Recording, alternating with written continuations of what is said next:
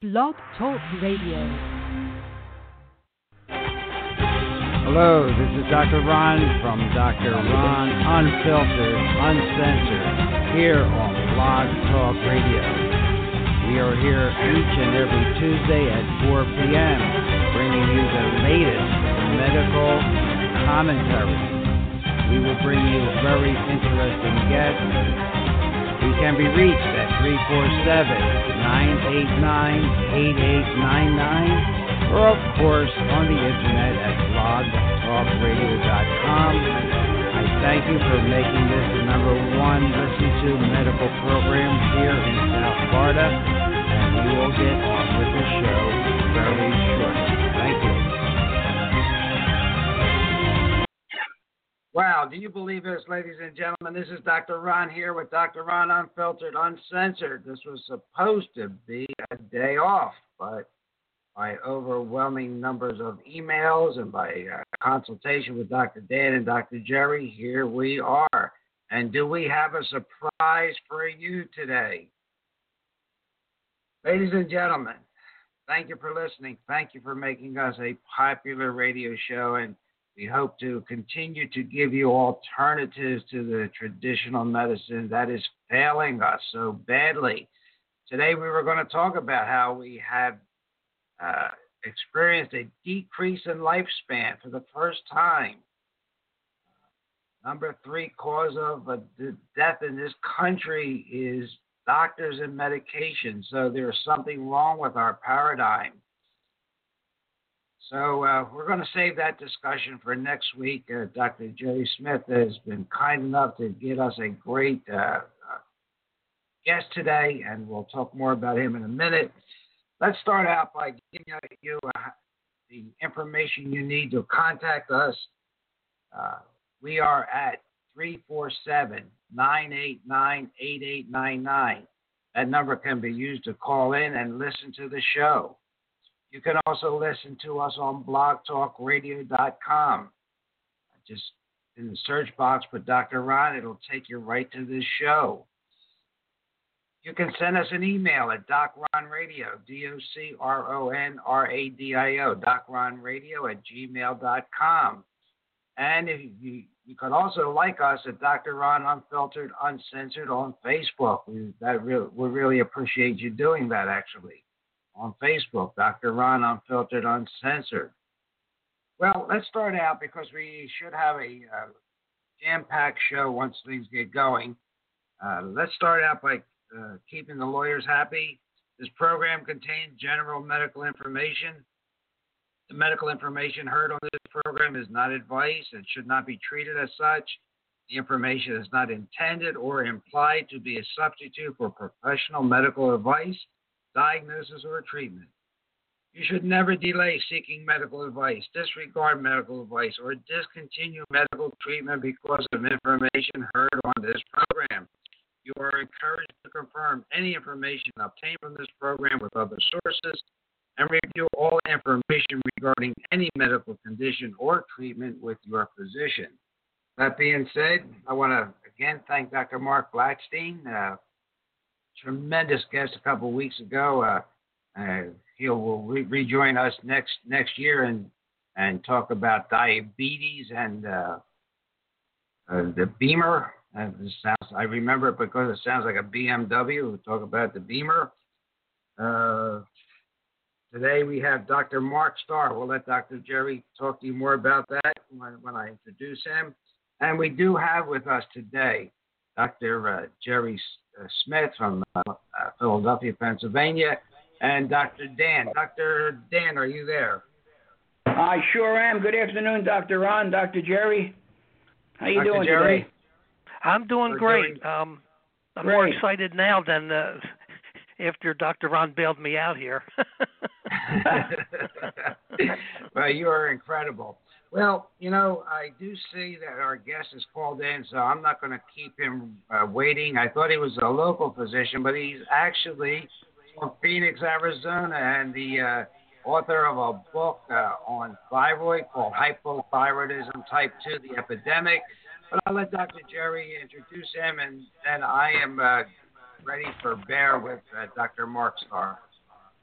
Well, thank you, Dr. Ron. I've known Mark at least 8 years, and he's one of the most incredible medical doctors that I've come across. And the reason for that is because he's from the heart.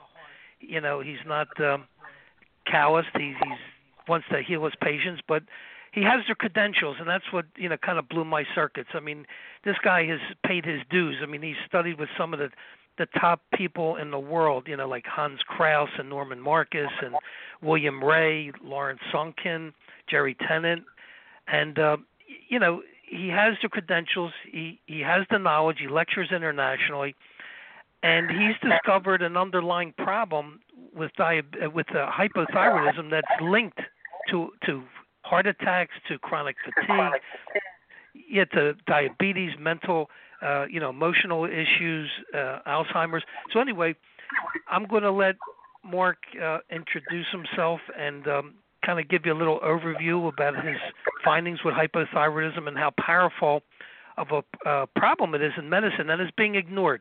So anyway, Mark, thank you so much for coming on the show, and it's all yours. Oh, well, I can use all the help I can get. So, no problem. Yeah. Join this crew here, Mark, because we're in the same position. Well, I've got it all at the tip of my fingers. It's just my memory doesn't serve me well sometimes. But I was very pleased to be on your show.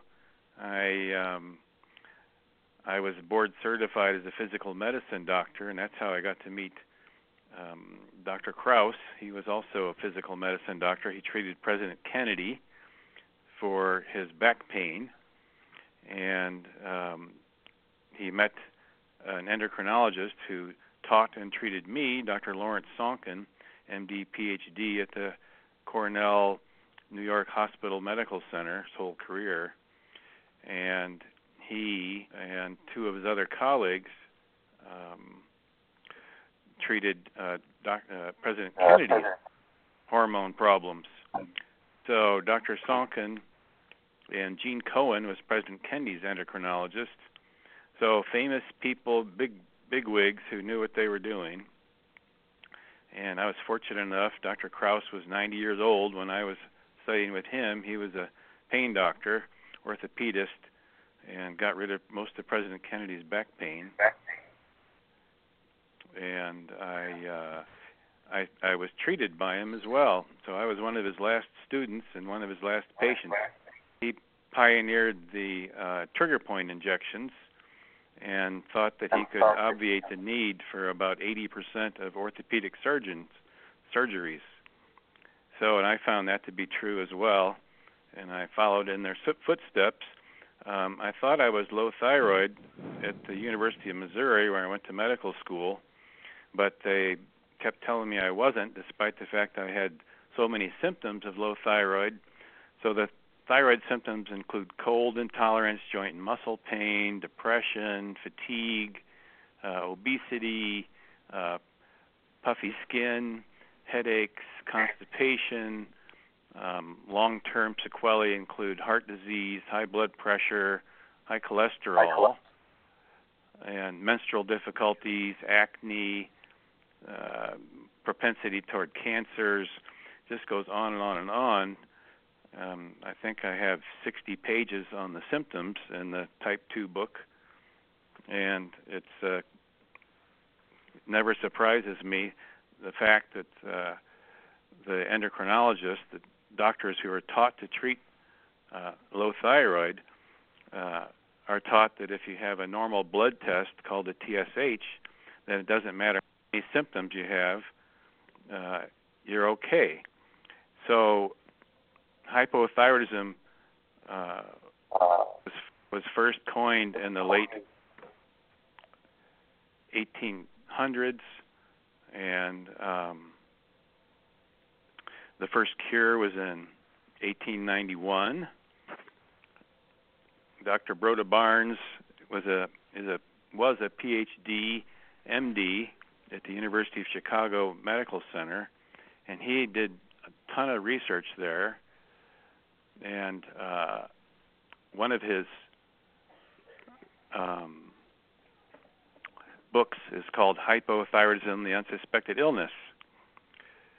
So I got a hold of that book, and I started writing my own not too long after that. So it took 5.5 years to write my first book. I went through library storage material because none of the more recent research indicated anything other than the blood test that really is an erroneous test. So why don't we start with some questions? I can keep on talking, but I'm a little bit tangential today, I think. Well, first, yeah. First I got to stress to our audience, please get Mark's book. I reread it numerous times because every time I go through it, I pick up another pearl. It's very well written, very well documented, and you'll know more than your endocrinologist after you read the book, but it's written in terms that a layperson could really understand. So that's number one. But number two, have you seen a lot of, the Alzheimer's type relationships, Parkinson's related with hypothyroidism? I have been treating patients for over 35 years now, and by treating the thyroid properly, I have never, I also do supplements and nutrition, of course, but I have never had a patient develop Alzheimer's in all that time. Actually, Broda Barnes did a research study on heart attacks, and there were, pardon me. Let me see if I can get rid of this noise. There we go. So he did a long-term study. He was MD, PhD at the University of Chicago, and he knew that the low thyroid caused accelerated hardening of the arteries, and it also caused decreased immunity. So there was a study called the Framingham study back in 1948. The cardiologist, the American Heart Association, started a study because heart disease became epidemic after World War II, and nobody was certain why. But Dr. Broda Barnes thought he knew why, and studied in Graz, Austria, where everybody who has died, 2/3 of the population anyway, and has had an autopsy. He studied 70,000 autopsy studies over 18 years and came up with a huge wealth of information. So, are you familiar with the research? I think. Well, I am. Yeah, I studied, Broda Barnes and stuff. But what's exciting is that I remember in his 20 years of research, his group had the lowest heart attack rate of any group in the country because they took natural thyroid hormone. That's correct. So the Framingham study was a 5,000-person study to try to figure out why the heart attacks were mushrooming in severity. Let me see if I can pull that one up. So, I apologize. I had a bit of a migraine today, so I'm a little scattered. So let's see. Oh gosh.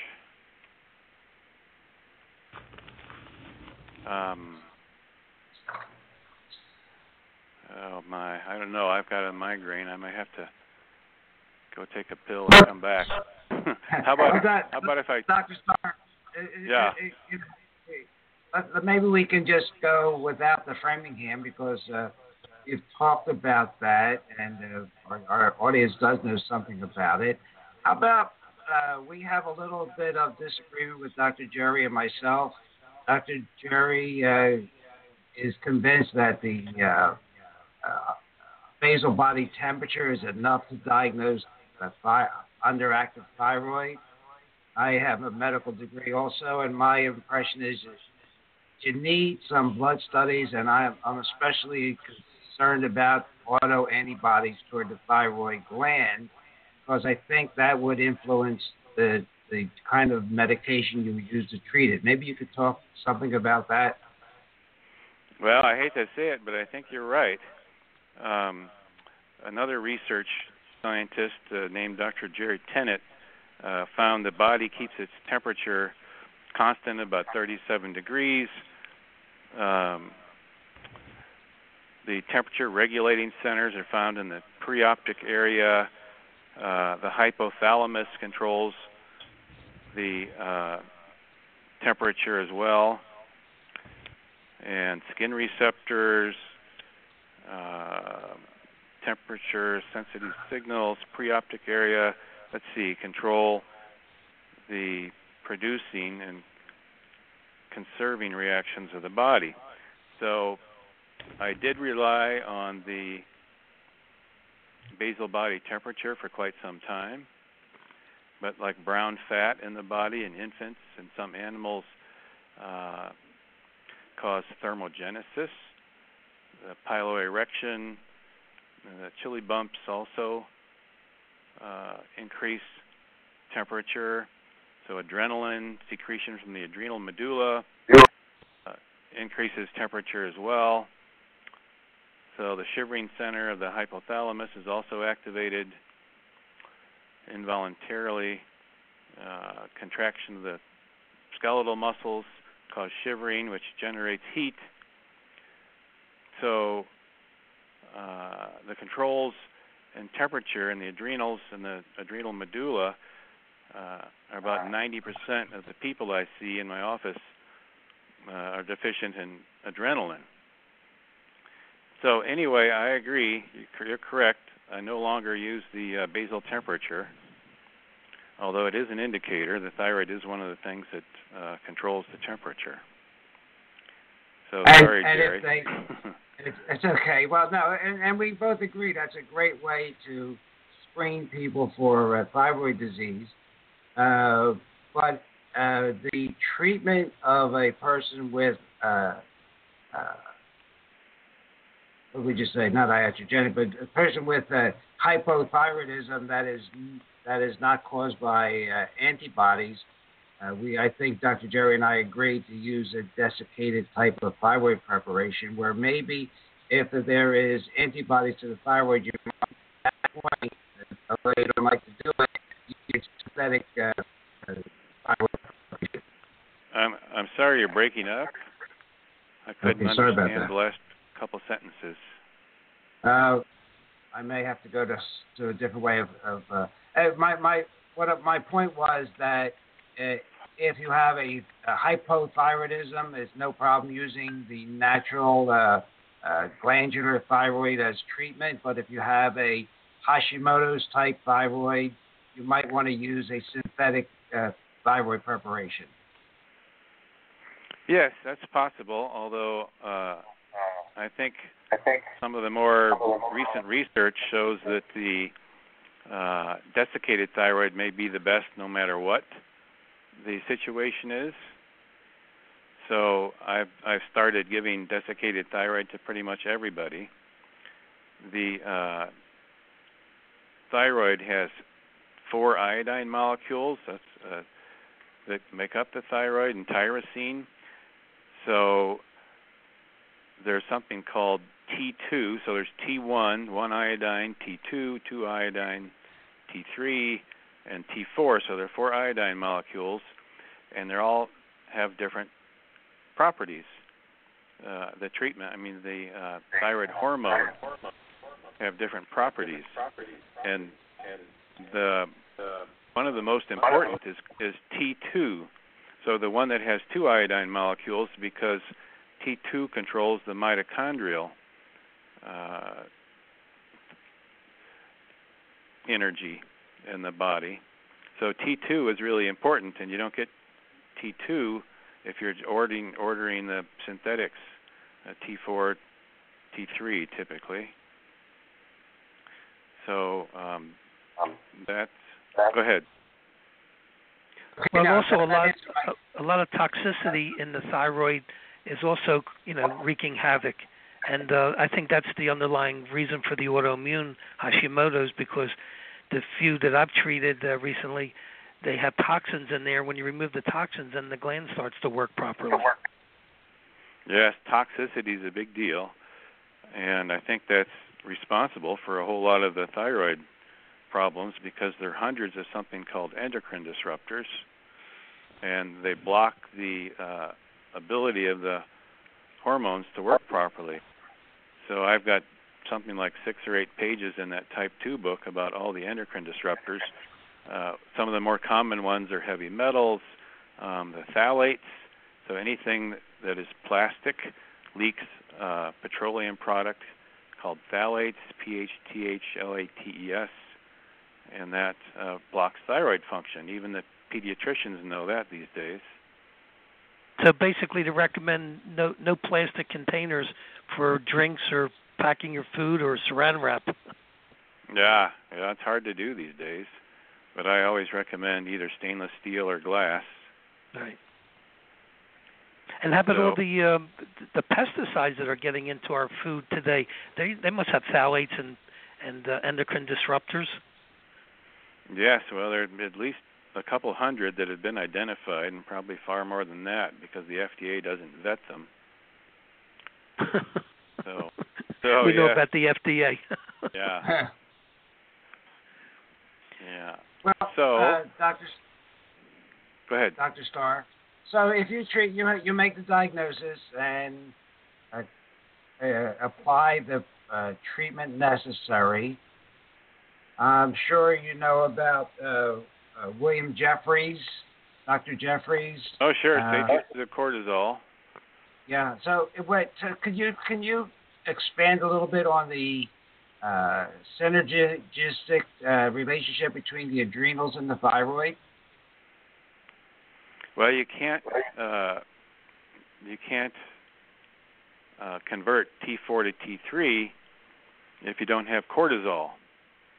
So T4 is the most common thyroid hormone that you can feel on your Adam's apple. That's the main thing it produces. T3 is at least 5 times more potent. And then there's the T2 and the T1, the 4 different types of thyroid. So the adrenals are extremely important. You can't, without adrenal function, the thyroid doesn't convert the T4 to T3, which is necessary for the thyroid to work. So I use lots of glandular thyroid. I do occasionally use some of the cortisol or hydrocortisone that Dr. Jeffries expounded in his book, but try to stay away from them in general if possible, but some people have to have them. Dr. Broda Barnes found research showing that if you take enough thyroid, as in desiccated thyroid, and I believe it's also the synthetic thyroid, you can tolerate the hydrocortisone, which is called a glucocorticoid in the similar class as prednisone. So the reason prednisone causes decreased immune function and bone loss and a host of other symptoms is because the prednisone suppresses every aspect of thyroid function. So Dr. Jeffries found that if you could use plenty of the thyroid, which is usually a whole lot more than what they've been prescribing for the last 45 or almost half a century, that you could obviate the need, you could obviate the deleterious effects of the cortisol. So that was a big deal. That was 1950 when they found out that, but it was never carried on throughout the years. Well, how about the fact of taking the synthetic, like Synthroid? Will that have a tendency of shutting down the thyroid? Well, it doesn't. All it has is T4, and for instance, in order to convert T4 into T3, there are quite a number of things that have to be in the works. So the conversion of T4 to T3 requires iodine, selenium, zinc, iron, progesterone, glutathione, cortisol, and hydrogen peroxide, which is typically made in the body by taking vitamin C. So there's a ton of there's 7 things actually that need to be in place for the conversion of T4 to T3. So, and one of which is cortisol. So anyway, find that many people are deficient in a lot of the minerals that you mentioned, the selenium and so forth. Too much carbohydrates in the diet suppress the minerals.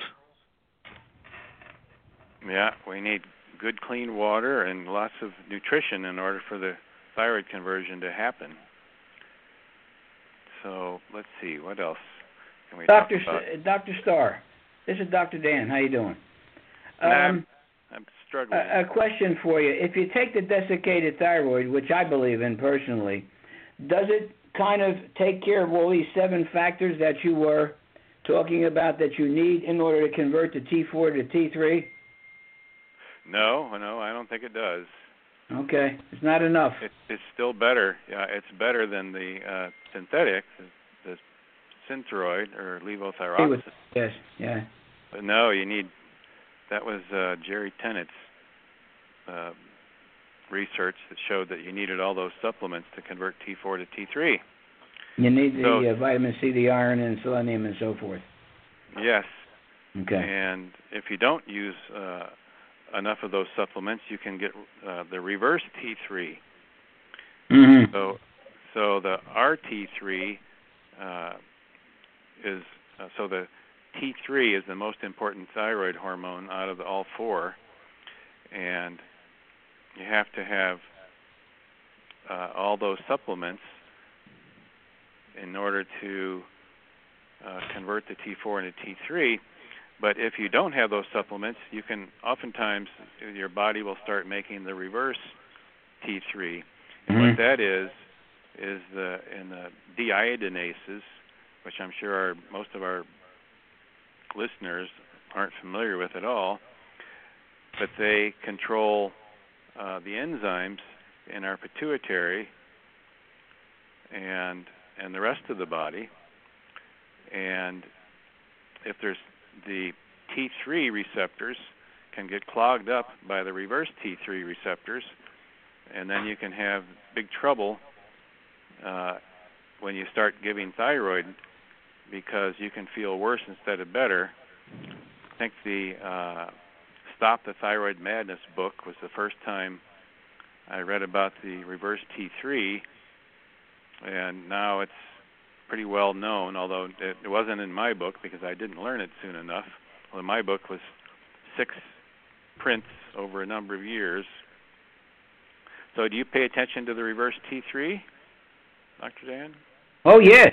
Yeah. Oh, yes. The reverse T3 is important also. You get that checked, too. Absolutely. Yeah. So that's extremely important. Dr. Starr, the reverse T3 is elevated with chronic infection, I would think. And what other conditions would you associate with when a physician or a patient should ask the physician to say, you know what, you're checking my blood test, why don't we check a reverse T3? Right. Well, there's so many things, including the deiodinases, that prevent proper function of the thyroid. So let's see. Stress. I've got it here somewhere. Let me see if I can find it. So, hang on a sec. Let's see. I'm sorry. I probably should have canceled this. No, you're doing fine. I haven't had a migraine for years. So let's see. So the T3, let's see. Sorry, let's see. Well, how about the fact that cholesterol is high cholesterol used to be diagnostic of hypothyroid. So in the 1930s, one of the doctors recommended that using high cholesterol was the best test to determine hypothyroidism. And that has not been shown true, but it's one of the main things that I see that is a huge problem with the regular physicians. So, well, that's why they want to keep pushing the statin drugs to treat the symptom. Right. Yeah. So let's see. Well, while we're going through that, Dr. Starr, the TSH values that are typically, quote unquote, normal that our patients and listeners are getting, a lot of physicians, a lot of natural practicing physicians feel that the TSH is too high, and maybe the upper limit of normal should be somewhere around 2. What's your feeling about that? Yes, exactly. You agree with that? The real number should be somewhere maybe 0.1 even on the low number up to 2. So much more stringent. So you can give a whole lot more thyroid that way, because if the doctors have been taught that if the TSH is too low, you're on too much. So a lower, and it's not true that you're on too much. So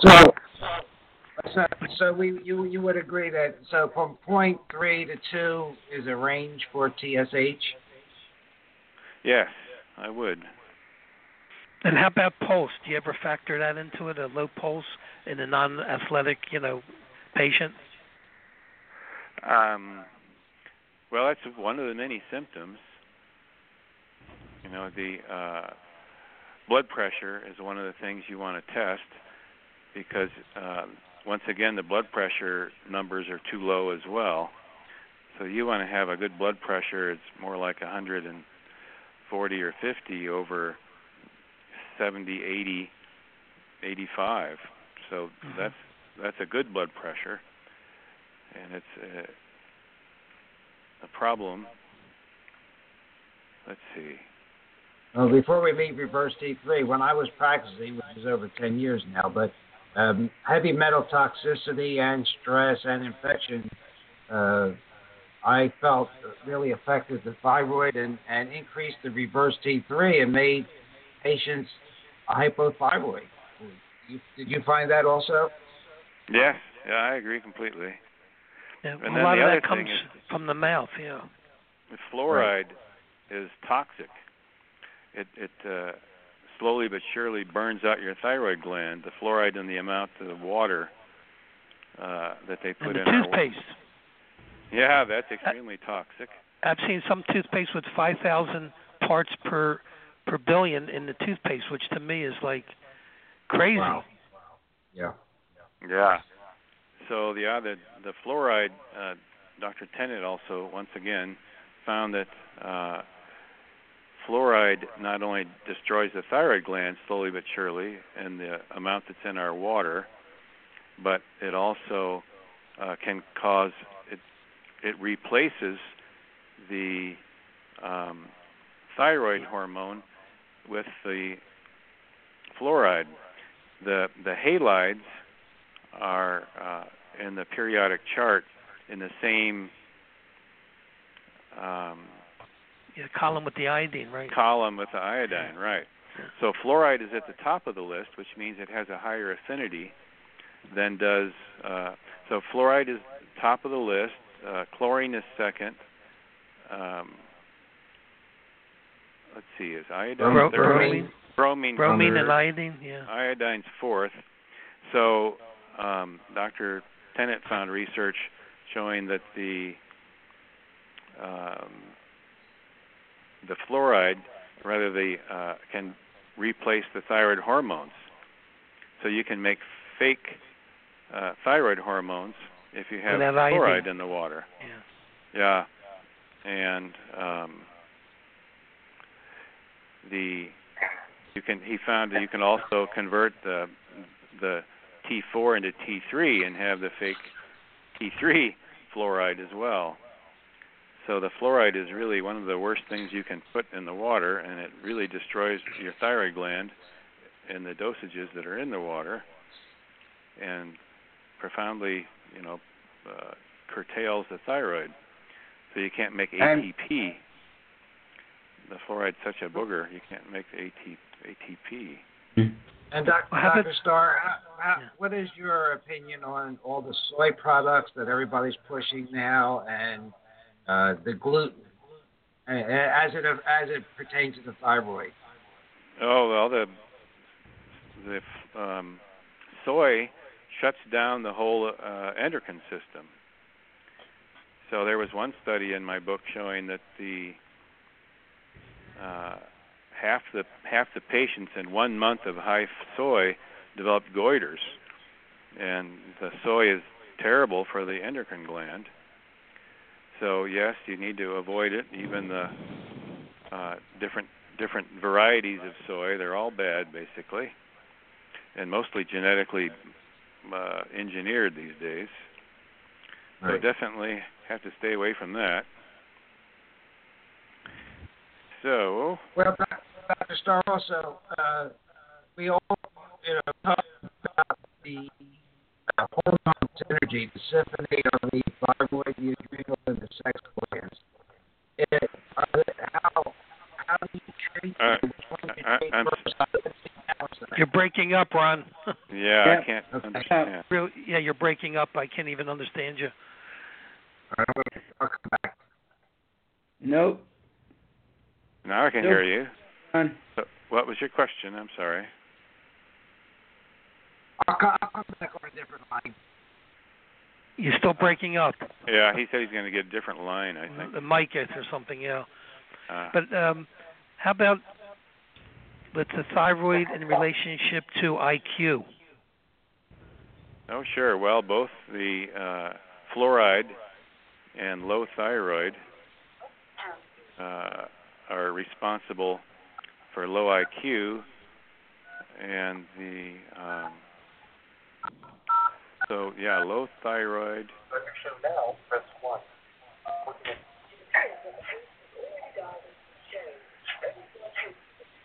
And then also your brother spoke about the cesium-137 coming over from Fukushima attacking the thyroid and the hearts. And it goes right for the heart. The cesium. Yep. Yeah, it's terribly toxic. I tell most of my patients out here in the West Coast not to eat the fish because it's full of toxins. Number one, the bigger the fish, the worse biomagnification. But especially the cesium, and I think it's maybe very well be in Alaska as well. So that's a big problem too. Just more toxins. Yeah, remember Stephen spoke about the children having a greater affinity for the cesium-137 for their thyroid and hearts, which I'm sure in 5-10 years you're going to see an increase in thyroid and heart problems in the youngsters. Yeah, I think Hawaii has the highest amount of thyroid cancer. Wow. And Hawaii's got hammered with the cesium. Right from the Fukushima. Yeah. So would zeolite help to counteract that? Or I know your brother mentioned pectin from apple. Yeah, apple pectin. That's what he recommended. Yeah, it's inexpensive, and so the apple a day is definitely one that should be the top of the list. Yeah. So the other thing I wanted to ask you about chronic pain. I know this is your specialty. That I know I find in my practice that a high percentage, I'm talking probably 75%, or even a little bit more, of chronic pain patients have underactive thyroids. Have you found that type of connection? Yes, Yes, I did a research study that's in my book.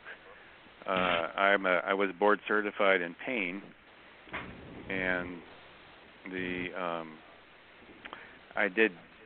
I realized after a couple of years of treating my pain patients that they all, despite the fact I thought they were normal and that's the way they were, they had cold hands and feet and painful muscles, and so I did a study using a basal metabolism, which used to be the standard of care.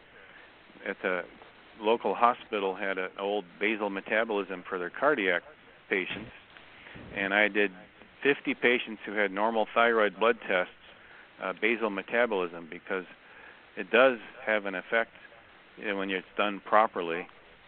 And so there's a normal metabolism, and so my patients averaged 15% below normal, and some of them were 30% or even 40% below normal who had normal thyroid studies. So once again, the blood tests weren't picking it up because there were 50 patients who had normal studies, but those were all my pain patients. So the pain patients have a very high incidence of low thyroid. Well, I also find this with fibromyalgia patients, that a high percentage also has underactive thyroid, because that causes the buildup of the toxins and the diffuse patterns of the cells of the body, so you got pain all over the place. Yeah, especially the medical term for hypothyroidism is called myxedema. So right. Mix means mucin, a Latin term, and mucin is a normal constituent of our connective tissues, but it accumulates in abnormal amounts. And the edema is a firm type of swelling, and I have pictures on my website, I believe, that before treatment, after treatment, pictures where the swelling in the skin normalizes and the patients lose 50 pounds or more when they get rid of the mucin. Yeah, well, it's interesting. I had a patient a couple of years back who had an underactive thyroid that was totally missed by the medical community, and after putting her on the natural thyroid hormone, the Nature-Throid, she lost like 77 pounds, over a period of like 6 months. But, no change in exercise or diet, just got her thyroid working. Yeah, no, that's a huge deal, and there are a number of books out there, what's causing you to be fat, and it's thyroid. It's all about thyroid. So many of the different books. And Dr. Starr, I'm back again. I hope I'm back again. Yeah, you're clear now. Now I can understand right. you. I thought you were talking Chinese. I was. I wanted to see how good he was. He's out there in Phoenix, wherever he's out. Dr. Starr, the question I had before the microphone died was about the symphony of the thyroid, adrenals, and sex glands. In my practice, I couldn't treat one without being aware of the other two. And I wanted to know what your feeling is about that. And then my second question would be, if you do diagnose an underactive thyroid and the person still has that fatigue, and that could be a practice in itself, a fatigue clinic, where do you go from there? Well, with regard to the sex glands, none of the hormones function properly without iodine, number one, and number two, all they're called cretins. If you don't have thyroid hormone when you're born, you are a mentally retarded dwarf, and your sex glands don't develop. So I've had another thing that happens with the thyroid is the bone epiphyses don't fuse oftentimes. So I had a 30-some-year-old woman develop breast cancer, big boobs and hips, and she'd always been slender and didn't have either. And at age 36, when I gave her the desiccated thyroid, she grew boobs and hips. And that's another indicator, of how important the thyroid is. But yes, so what was your question again? The Dr. question Ron, is, number one question was, don't you have to consider that at least those three endocrine glands, the thyroid, the adrenals, and the sex glands, when you're treating either, say you're treating the thyroid, don't you have to consider the adrenal and the sex glands in your workup? Yes.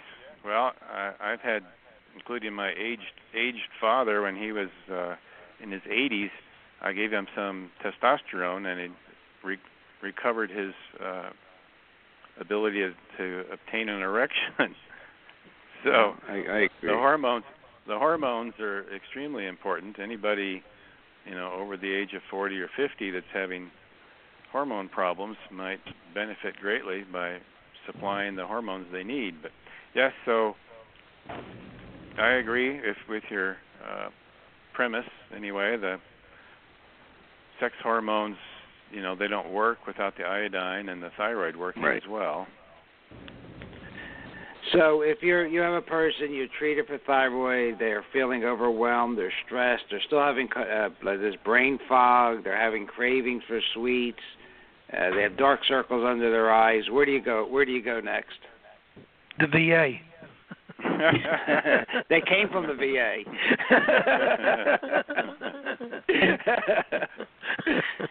Well, the starting place most of the time is the thyroid and adrenals, and detoxification, as we were talking earlier. Pretty much, I tell everybody all you have to do is eat, drink, and bathe these days to become toxic. So you need a good water filtration device. And you need healthy food that doesn't have GMO in it. The genetically modified things are toxic to the body. So. And the clay packs work really well too, putting them over the thyroid gland to help pull heavy metals and toxins out. There's lots of ways. I personally like the far infrared saunas. So you sweat the toxins out. Dr. Ray's clinic is the #1 environmental medicine clinic in the country, and they've been doing the dry saunas and far infrared saunas for decades and decades, and supplement with some minerals and so on. So, because you're going to lose good minerals along with the toxins, and keep a towel in there so you wipe it off so it doesn't get reabsorbed. And also, the iodine is reported to kick fluoride and bromine and chlorine off the receptor sites for the thyroid and heavy metals also. Is that true? Oh, yes. The iodine is extremely important, and you need a good dose, at least 12.5 milligrams. Now, do you have a preference for any iodine formulas that are out there? The Lugol's iodine, you don't want to get the tinctures because they have like alcohol. 1 or 2%? The 1 or 2% you're talking about? Well, the only one you can purchase these days, legally anyway, is the 2%, 2.2%. Mm-hmm. The FDA thinks that a lot of people are making methamphetamine with the iodine crystals, which are necessary for the iodine crystals, but they've curtailed the 5% Lugol's iodine, which was always the standard of care for quite some time. So now you can't buy the 5% without a special prescription. You need a prescription. Yeah. Or some people can get it online. Some people are really good, and I've had some patients getting desiccated thyroid from Thailand lately. Wow. So yeah, nobody else will give it to them. So Thailand's got a good deal going. Distribution there, yeah. Distribution, yeah. But the Lugol solution, which is available, will work, right? Oh yes, yeah. So you need at least 5 drops typically, and even if you have Hashimoto's. So Dr. Brownstein and another doctor did a research study showing that if you take enough iodine, you don't develop Hashimoto's to begin with. So the iodine is extremely important. Yeah. And selenium, it's iodine and selenium. I'm sorry, it's not just iodine, it's iodine and selenium, and then that prevents the Hashimoto's. But once you have it, you can decrease the counts of the autoimmune thyroid problem by giving the iodine and selenium and proper thyroid treatment as well. Dr. Starr, are you familiar with Dr. Brownstein's he puts iodine on the forearm and watches it absorb or whatever? I never understood it. Are you familiar with it? I am familiar, but once again, it's not very accurate, precise or accurate. And iodine is the nature's bug killer. So anywhere there's a hole in your body, there's a large amount of iodine. So it kills pretty much all the bugs, every bacteria, virus, parasites, fungus. It just is nature's bug killer, and you can't become allergic to it. It destroys the cell membranes, and so you need high levels of iodine in order to remain healthy. So that's some of the most important things. Your book is titled Hypothyroidism Type 2, The Epidemic. What is the Type 2? Well, the Type 2, so Type 1 is when you have the regular allopathic doctors say that your thyroid, you're hypothyroid, low thyroid, and so that shows up with the TSH, the normal way they diagnose and treat thyroid. But they think there's only about 5% of people, or maybe they're up to 6 or 7 or even 8 these days, that have hypothyroidism. But old Dr. Broda Barnes, the MD, PhD, who did a lot of the research on how to prevent heart attacks, heart failure, diabetes, kidney failure, all that is in there. And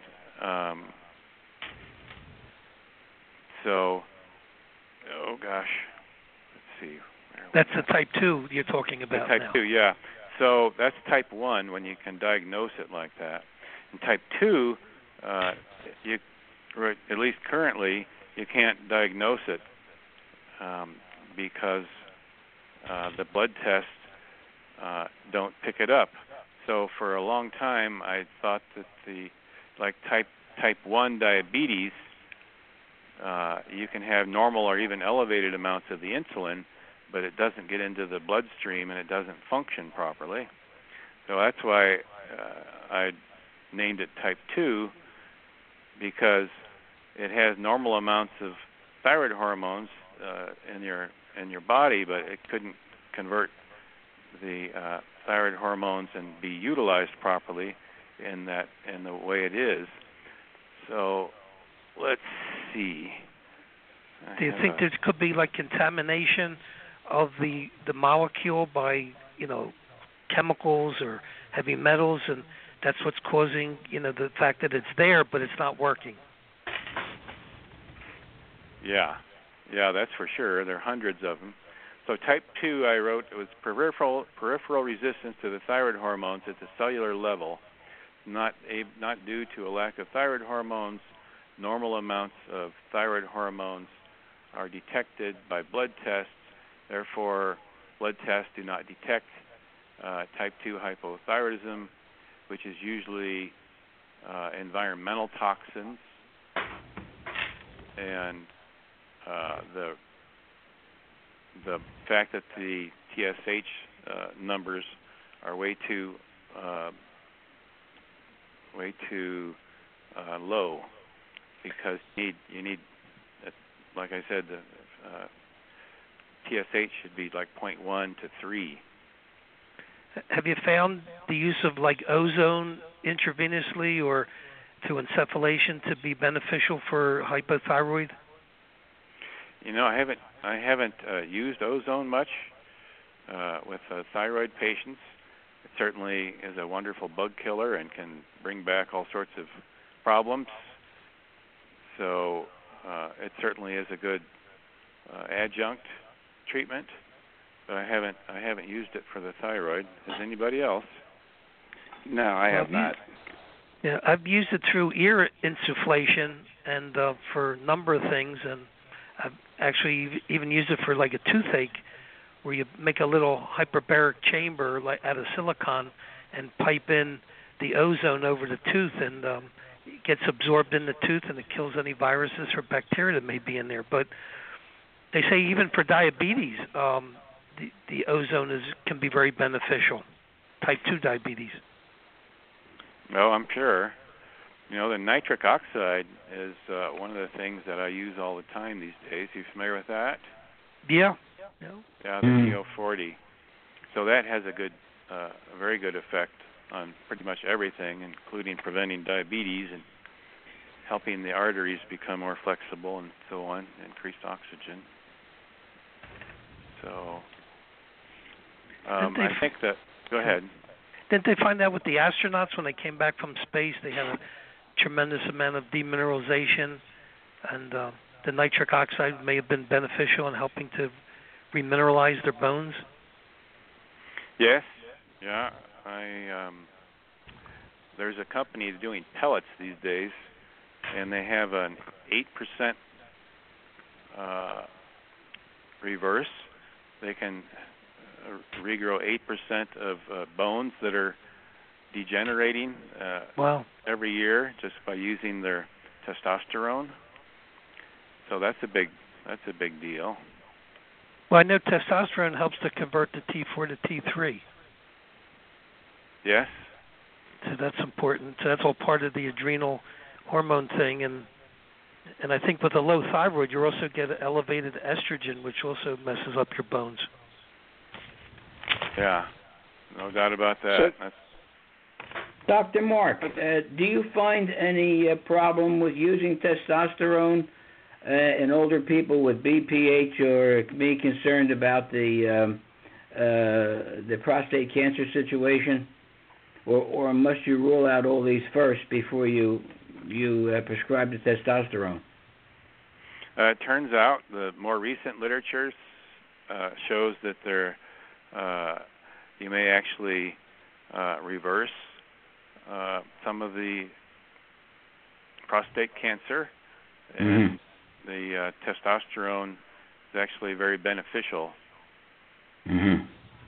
Yeah, that's in the BioT, and I think that's in some of the mainstream literature these days, that it's been proven now that the testosterone does not exacerbate the prostate cancer. Of course, it has to be bioidentical. Right. You know, all the synthetic hormones have much higher rates of cancer. You know, the progestins, not progesterone, but progestin. I only believe in the bioidentical. I don't have anything to do with synthetic. Yeah, Mark, that's correct. I know you have a degree in homeopathy, medical homeopathy. Have you had a chance to use like homeopathic, like sarcodes of testosterone or other hormones? You know, I think that the real thing outdoes pretty much everything. One of my colleagues who passed away was always trying to get me to recommend homeopathic thyroid. Mm-hmm. And, you know, I've tried every form of thyroid over the years, and I don't think there's anything that can touch the desiccated thyroid. Now, I know the Armour thyroid I found out about 25 years ago, Aurora put in corn as a filler in there, whereas the one from RCL, was it? Theirs is more pure? RLC, yes. RLC, yeah. Yeah, it has the coconut, I think it is. It's a coconut filler. Much less allergenic. Right. Yeah, it's coconut base. So it's much less allergenic. They just raised their prices some, but everybody's raising their prices, especially the big pharma. So it's another reason to get off the drugs. Yeah. So the risk of figure that one out. What's that again? Figure that one out. I don't know why the drugs are going up like they are. I don't know what's behind that, but it's just. It's Because bad for a lot of people who afford their medications. Oh yeah, it's unbelievable. I hope there's a change in some regulations are passed to help people, especially the older people who sometimes have to give up food or their drugs or vice versa because they don't have the money. Yeah, Mm. Especially like the insulin has gone just through the roof. It's Right. $100 a copay now. It's just terrible. Right. Yeah, and even more. And if you use the thyroid, Dr. Barnes found out that the patients didn't get any of the degenerative complications of long-term diabetes. So he was able to obviate any of the diabetic, like kidney failure, blindness, amputations, on and on and on. So I also followed in his steps, and none of my patients who've been on a full therapeutic dosage of desiccated thyroid has had any untoward complications, except, as they age, everybody loses it eventually. But none of the diabetes and preventing heart attacks. Dr. Barnes did that long-term study on heart attacks. He had almost 1,600 patients for 20 years. According to the American average, he should have had, I think it's 72 heart attacks or 72 heart attacks.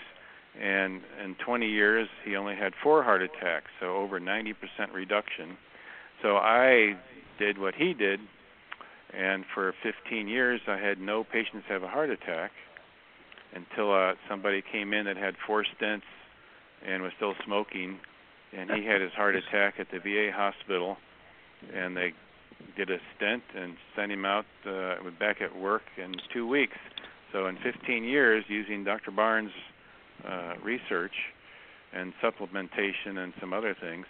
So that's why I wrote my book called Heart Attacks, Heart Failure, and Diabetes, because I was able to prevent heart attacks, heart failure, and diabetes. So none of my patients on Plenty of Thyroid have ever had any complications of diabetes, and they haven't had heart attacks either. I've had just a couple heart attacks in all the years. How about you, Dr. Ron? I did well. I was really fortunate. I knew of Dr. Barnes when I was in the Army in the 60s. I got to meet Paul Dudley White and so I, right from the beginning of my career in the 60s, I was a proponent of thyroid. So I have had great results with it. I only had bad results when they would go to a quote-unquote endocrinologist, and they said, "Well, you can't take Armour Thyroid. You have to take Levothyroid because that's what we use," and that's when my patients got into trouble.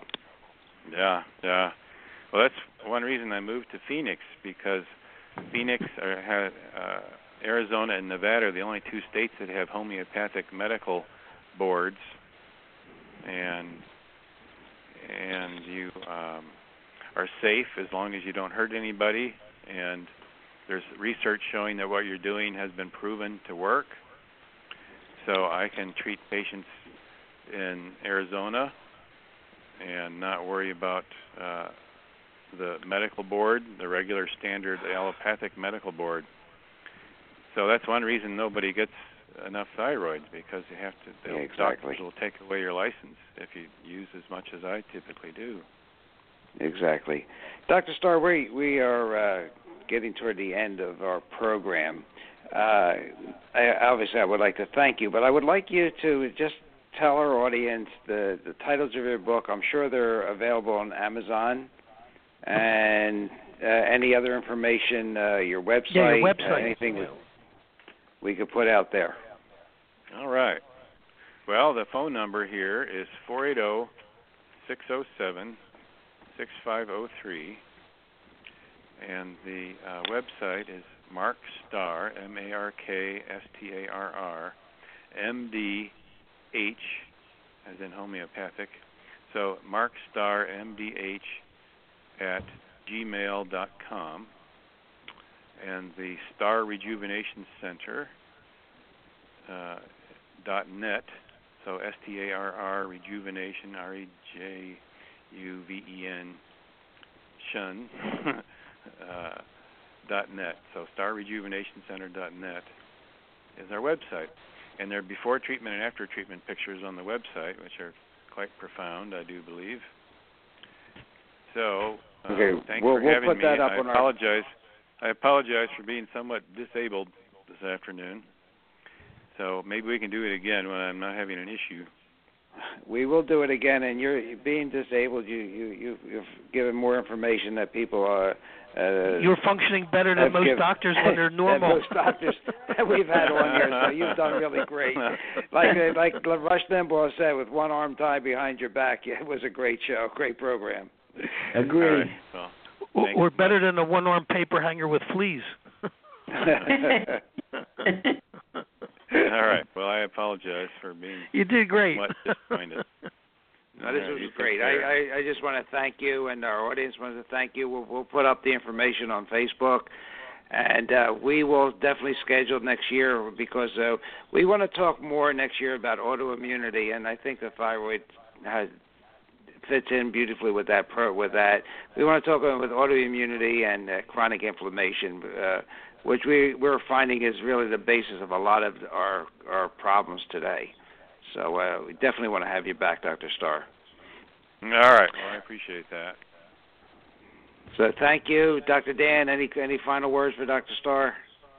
I think if this was a bad day, Dr. Starr, it sure was good. Oh, gosh. I'd like to see you on a really good day. I don't know how you could be any better, but it was a great show, and we appreciate it, and we wish you happy holidays, Merry Christmas, Happy New Year. And have a great one, and hope to have you on again. Dr. Ron will have you on again, and it'll be wonderful. Thank you. You're welcome. Thank you. Okay. Well, we will say goodbye to Dr. Starr, and we will make sure.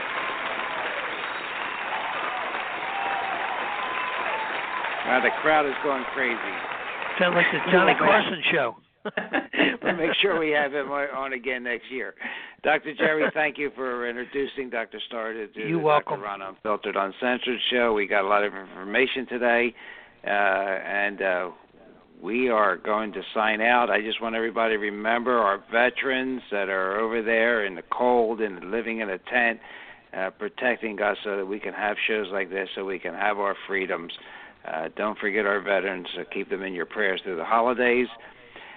And Dr. Jerry, Dr. Dan, this was an impromptu performance, but they really went very well, and we might even do this again next week. Okay. Let us know early. Okay. All right. Okay. Take care. We'll see you on the radio. Yep. Take care. Bye-bye. God bless. Dr. Ron and Dr. Ron have left the building. Thank you for listening to Rejuvenation Health Radio here on blogtalkradio.com. See you next week.